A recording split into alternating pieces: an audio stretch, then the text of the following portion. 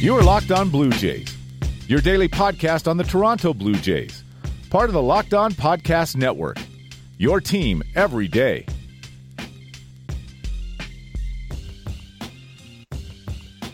Hello, Blue Jays fans, and welcome to Locked On Blue Jays, your daily dose of Toronto Blue Jays talk directly into your headspace, part of the Locked On Podcast Network. I'm your host, Ryan Andrews from jaysfromthecouch.com, and we have some positive things to talk about, some negative things to talk about today. Usually how it goes. It's nice to have positive things to talk about, I guess, and we will talk about the starters and how they did during the Blue Jays 4-game series with Tampa Bay. The Blue Jays earned a split. We're going to focus on the youngsters because really that's what the Major League team is doing at this point in time, so why should we do otherwise? So we're going to talk about Sean Reid-Foley. We're going to talk about Thomas Pannone. We're going to talk about Ryan Borucki. We're going to focus on them, maybe a little bit of bullpen talk. And obviously we're going to talk about the start of the Houston Astros series today and the return of Roberto Osuna to Toronto. We'll touch on that later. I want to save that for the end. But no, let's start with the pitchers who are on the Blue Jays and are, as far as we know, good people and part of the solution instead of part of the problem. So, again, the Rays were going to be a good test for the Blue Jays starters. It's a team that still had very slim playoff aspirations and was trying to make good on them and was going all out for them. So it was going to be a good test to see how the Blue Jays dealt with a team like that who really has a lot on the line. And well, let's go in chronological order. Let's start with Sean Reid-Foley and what was probably his last start of the season, just given the amount of innings that Sean Reid-Foley has pitched this year. He had already set a career high in innings up to this point, and his 4 innings on Friday gave him a grand total of 159 and 2/3 innings pitched. That's a career high, as we said. So it makes sense to kind of taper him back, make sure he doesn't do anything silly to his arm like Michael Kopech. So what we learned from Sean Reid-Foley at the Major League level is essentially what we figured out of Sean Reid-Foley at a minor league level. The stuff that he has will play and play well at the Major League level. The way he's able to use all his pitches and just get a lot of movement on the fastball, and the way he just goes out there and attacks, he has the potential to be a really good starter for the Blue Jays. Like, you could say number 3 very easily for Sean Reid-Foley. Just the problem with him has been his control, and the start against Tampa was a perfect microcosm of that. He had 5 strikeouts against 4 walks, gave up 6 hits, 2 earned runs. He got the benefit of the errors from Rowdy Tellez to kind of keep him relatively down on the ERA. He ends with a 5.40 ERA in Toronto this season. And again, it's that lack of control, that propensity to walk batters that's probably knocked Sean Reid-Foley down in the race to make the 2019 rotation. And that's perfectly fine.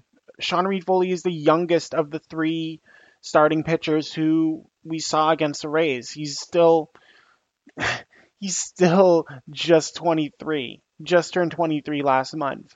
So there's a lot of growth potential for Sean Reid-Foley, and if he can work on cutting down the walks and maintaining control a little bit more, he's going to have a chance to be a really good starter at Major League level, but I don't think he's going to be ready to make that rotation immediately out of 2019 spring training, especially when you consider the performance of Saturday starter Thomas Pannone, who went out and was, again, just absolutely solid.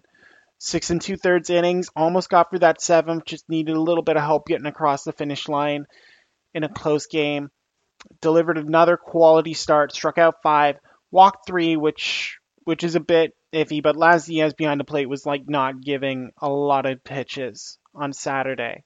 So Pannone went out there, and Thomas Pannone has really stepped up and asserted himself in that rotation discussion. He was thought to have maybe an outside chance to make appearances earlier in the season before the 80-game suspension for PEDs, but the way he's bounced back and put himself back together and just gone out there and been fearless on the mound. That's a big thing we're looking for these pitchers. Like, do they have the mental capacity to go out there and just work through whatever they need to work through? And Pannone was able to do that. Once again, he faced a bases-loaded situation early in this game in the top of the third, right after he gave up that home run to Tommy Pham, and then 3 straight walks, Duffy, Crone, and Wendell all getting aboard, brought out a talk from Pete Walker, and just, a kind of reset there, and then he bounced back immediately after that to strike out Willy Adames. It's huge for Pannone to be able to do that and have that kind of teachable moment where, he's just cruising along and then all of a sudden Tommy Pham connects. And clearly it rattled him. He lost any sight of the strike zone in the batters immediately after that. So it's good for him to experience that, for Pete Walker to come out and be like, hey, just settle down. You got this. Take that kind of moment and breathe, not get too worked up about things. And then, again, come back with strong innings after that. That was a real last bit of trouble Pannone had until the 7th, which that was tough, because when I watch Jesus Sucre just swinging for the fences there, and he missed on that first pitch, I'm like, okay, you cannot give him another pitch near that area code because he's just going to whack it. And he did. He immediately whacked that changeup over the left field wall, which was a bit rough. Pannone, I think with a little bit more coaxing, he could have gotten that 7th inning complete, but still a great start from him. And he's asserted himself over Sean Reid-Foley as a guy who's got a leg up on that rotation spot for next year, just because he's a bit more polished, he has a bit more control, and he knows what he wants to do. He goes out and does it, and doesn't have to worry about a kind of lack in control. Now, again, does he have to work on the mental issues a little bit? Yeah, because he can't let himself come completely undone like that after a home run and just kind of lose the plot of the game. But when he got that talk and was able to settle down, he showed he could just, kind of go on autopilot and just cruise and just get whatever he needs to do. If he needs a double play ball, he can get a double play ball, which will serve him very well at this level. And like I said, I think at this time, and we'll go on to it a little later on next month when we start projecting our 2019 lineups for the Blue Jays, Pannone has become that 5th starter in my mind right now, just the way he's able to go out there and deliver consistent innings for the Blue Jays, and actually, be a guy who you're not relying on just throwing random bullpen arms out there just to kind of make up the difference. You're going to get 6 innings out of him. He's been very consistent with that since becoming a starter for the Blue Jays. So that I think is why I think I put him above Sean Reid-Foley for sure, just because I know I'm getting length out of Thomas Pannone. I'm getting, a guy who knows his body and can go out there and deliver the frames that the Blue Jays need, especially just the way it's been so inconsistent this year with how many innings they've actually gotten out of their starters. So I like Thomas Pannone for that slot. I think he's going to stay there. And we will talk about the guy who already had his 2019 rotation spot locked up, but has really come on strong lately to assert himself and make sure people know that he's here and he's going to be a guy who you watch in 2019. We'll talk about him right after this break. All right, so Ryan Borucki, favorite of pretty much everyone at this point, took a tough loss on the weekend. Like there's nothing you can do when you're facing a legitimate Cy Young candidate in Blake Snell. Like it was just there's nothing you can say that would change what happened. Blake Snell going out there with 11 strikeouts and 6 2/3 innings. He's got an ERA 190. The Blue Jays were not going to deal well with Blake Snell. So Ryan Borucki was going to be in trouble. But for the most part, Borucki held his own. He delivered 7 innings, gave up only 3 hits, struck out 7, walked 4. One of them was intentional, so we'll give him that. But still, just a little, it was a little things that he kind of got burned on. Tommy Pham just was a beast against the Blue Jays in this series, and he victimized Ryan Borucki on the base paths. He was able to steal second to help set up that first run. He's able to take third on a deep fly ball, doing the things that Tampa's kind of known for offensively, doing those little things that generate runs as opposed to just waiting for home runs, because come on, they're not coming. So Pham was able to score on that Joey Wendell double in the 4th. He was able to score on that Cron double in the 6th. So it still shows what we've talked about with Ryan Borucki in the past, that he does have to do a better job dealing with base runners when they reach upon him, especially ones like Tommy Pham who have a bit of speed and can really make life difficult on the base paths. But for the most part, when Tommy Pham wasn't on base, Borucki dealt very well with what he needed to do. Didn't get rattled by errors. Didn't get discouraged. Just went out and got the outs he needed to get. Again, solid 7 innings. That's what we're excited about when we see a Blue Jays rotation member actually go 7 innings and set things up. Was let down by the bullpen again, but that seems to be par for the course, to be honest. Jose Fernandez had a terrible series against the Rays, just was not any kind of effective, and gave up that home run to Brandon Lau, which when you give up a home run to the guy who was a target to face by intentionally walking the guy previously ahead of him, that's not a good sign. So again, I ticketed Jose Fernandez as that kind of Buffalo jockey next year, the guy who goes up and down between the clubs and just kind of, comes up when needed. So it looks like he's going to be stuck in that role just when the Blue Jays need another lefty arm in the pen, because Tim Mesa's got that job locked up. So it was rough for him. But again, this is what the Blue Jays are about, is about figuring what they have in these young arms and trying to build that staff next year. And with the performances of their starters, a lot of question marks in that rotation are being filled, which, again, this is something that the Blue Jays needed to do, just the way the rotation absolutely fell apart this year. And with the continuing question marks on Aaron Sanchez's health and Marcus Stroman's health, and, Marco Estrada's departure, Jay Happ being traded out, there was a lot of innings to fill. And the way Borucki and Pannone and Sean Reid-Foley have performed, it looks very clear that they are going to be up to the task of filling those innings, especially the lefties.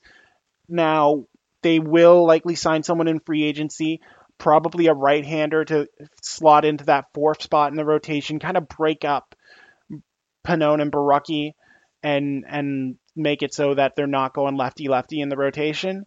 like I said, I really like James Shields in that role, just as a veteran guy who can eat innings, just teach guys, what it means to be a big leaguer on a regular basis, steady, confident, controlled. I really like James Shields in that mentor role. If the White Sox don't re-sign him, I think the Blue Jays should go after him. But again, it's about kind of building that foundation going forward, and with the performances Borucki and Pannone have had, they give the Blue Jays a foundation. They give them a solid floor in that rotation, and that'll be key moving forward as the hitting prospects come up and start to deliver a little more offense than the team has been getting from certain other members of the lineup who we're not talking about today because this is a pitching day. And we will continue talking about one pitcher in particular coming up on the other side of this break. But first, just wanted to talk to you guys right quick about Vivid Seats. Vivid Seats is an online event ticket marketplace dedicated to providing fans of live entertainment with the experiences that they deserve and that they will remember forever. With Vivid Seats, you can get tickets to your favorite teams, watch your favorite artists in person. If you want tickets for this Astros series, there are really good seats available on Vivid Seats. I checked it out before the podcast. You can get like right behind the dugout on the infield for like $15. That's pretty good. If I was in Toronto, I would definitely take advantage of that, but I'm not because plane tickets are super expensive. But if you're in the Toronto area with Vivid Seats, you can get exactly the kind of seat that you deserve. And if you enter the podcast code Locked On, listeners can receive $20 off orders of $200 or more if they are a first-time customer of Vivid Seats. So, if you go to the App Store, Google Play, download the app, enter the promo code, that's $20 off. That's a popcorn at the Rogers Center. So have yourself a snack while you're enjoying your baseball or enjoying your live event, your concert, whatever you want to do. Vivid Seats can help you make those memories, and all orders are backed by 100% guarantee. So make a memory that lasts a lifetime and let Vivid Seats help you get to your favorite live event.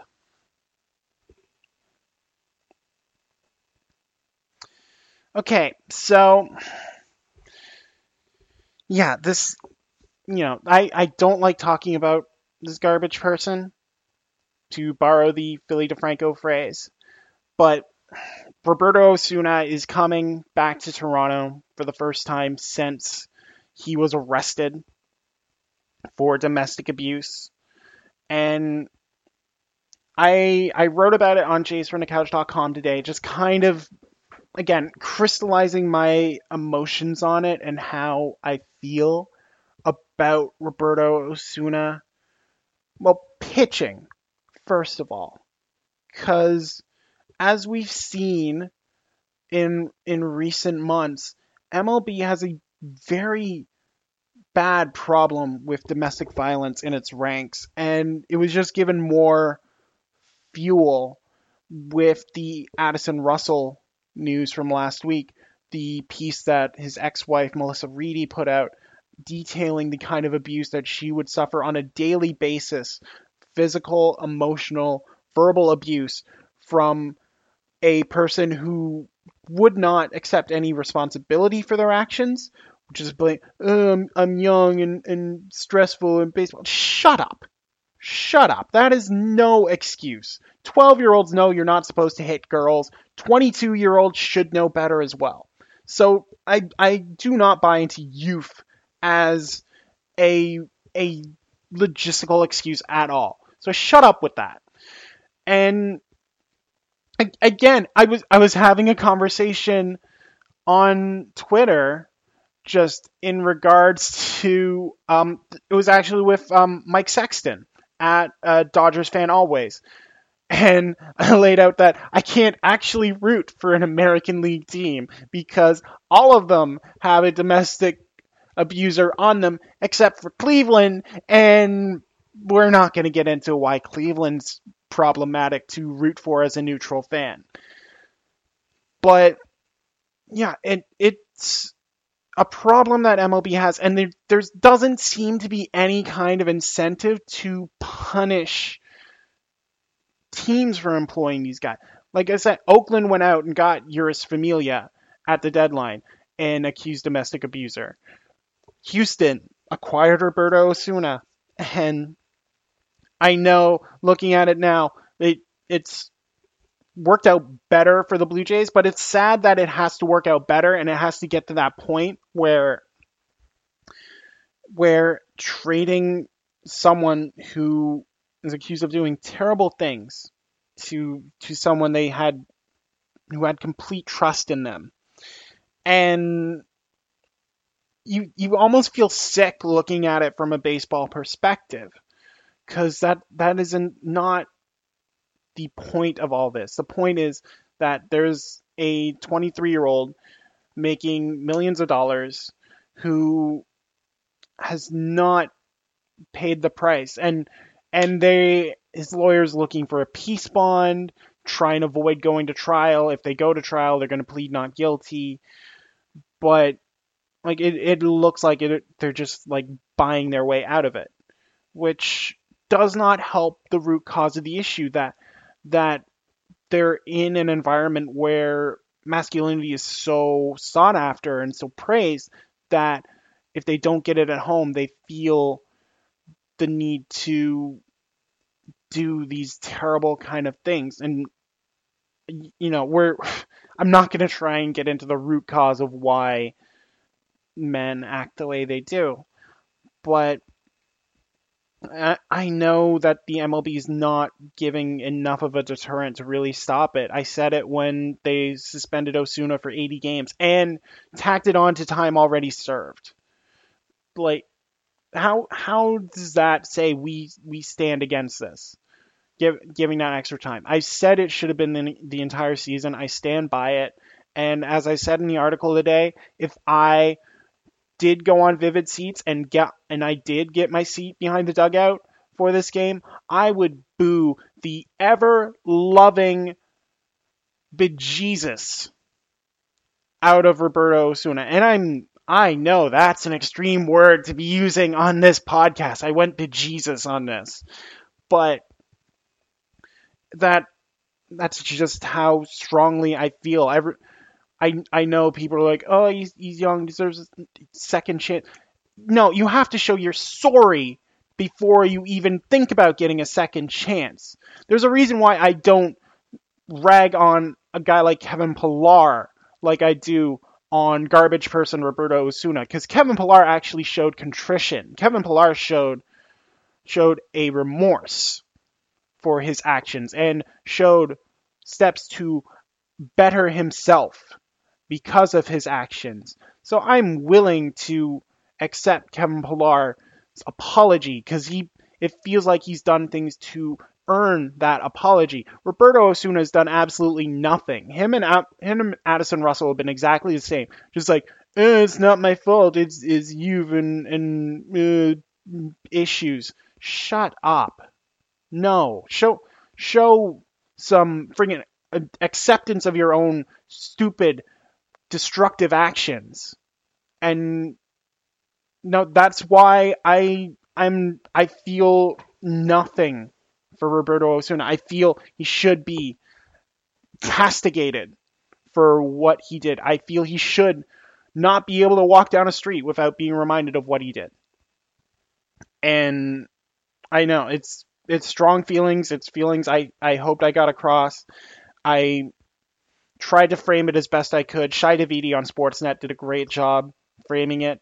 Definitely check out what he wrote about it. But it's the way I feel. And as I said in the article, when you know someone who's gone through it and see the damage it's done to them, you do feel far strongly about it as opposed to a game. And yeah, that's why I don't think I can forgive Roberto Osuna for what he did. Definitely not the way he's acted. Certainly not helping. But yeah, that's how I feel on that. And I hope the Blue Jays fans in attendance give him the reaction that he deserves should he make an appearance in this series.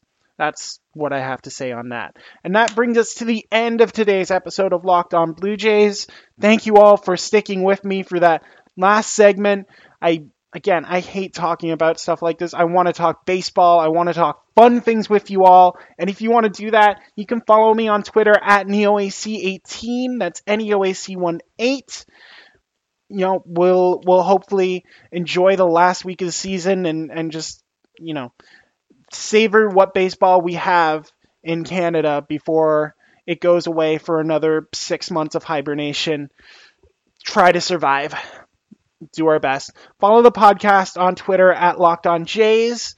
Make sure you have that checked so you don't miss an episode. Subscribe on iTunes, Google Play, Spotify, wherever you get your podcast. Make sure you're not missing an episode. And again, just want to thank you all for taking the time out of your day and listening to this short little podcast we got here. So for everyone here on the Locked On Podcast Network and at Locked On Blue Jays, I'm Ryan Andrews. Thank you all so much for listening to today's episode, and y'all take care.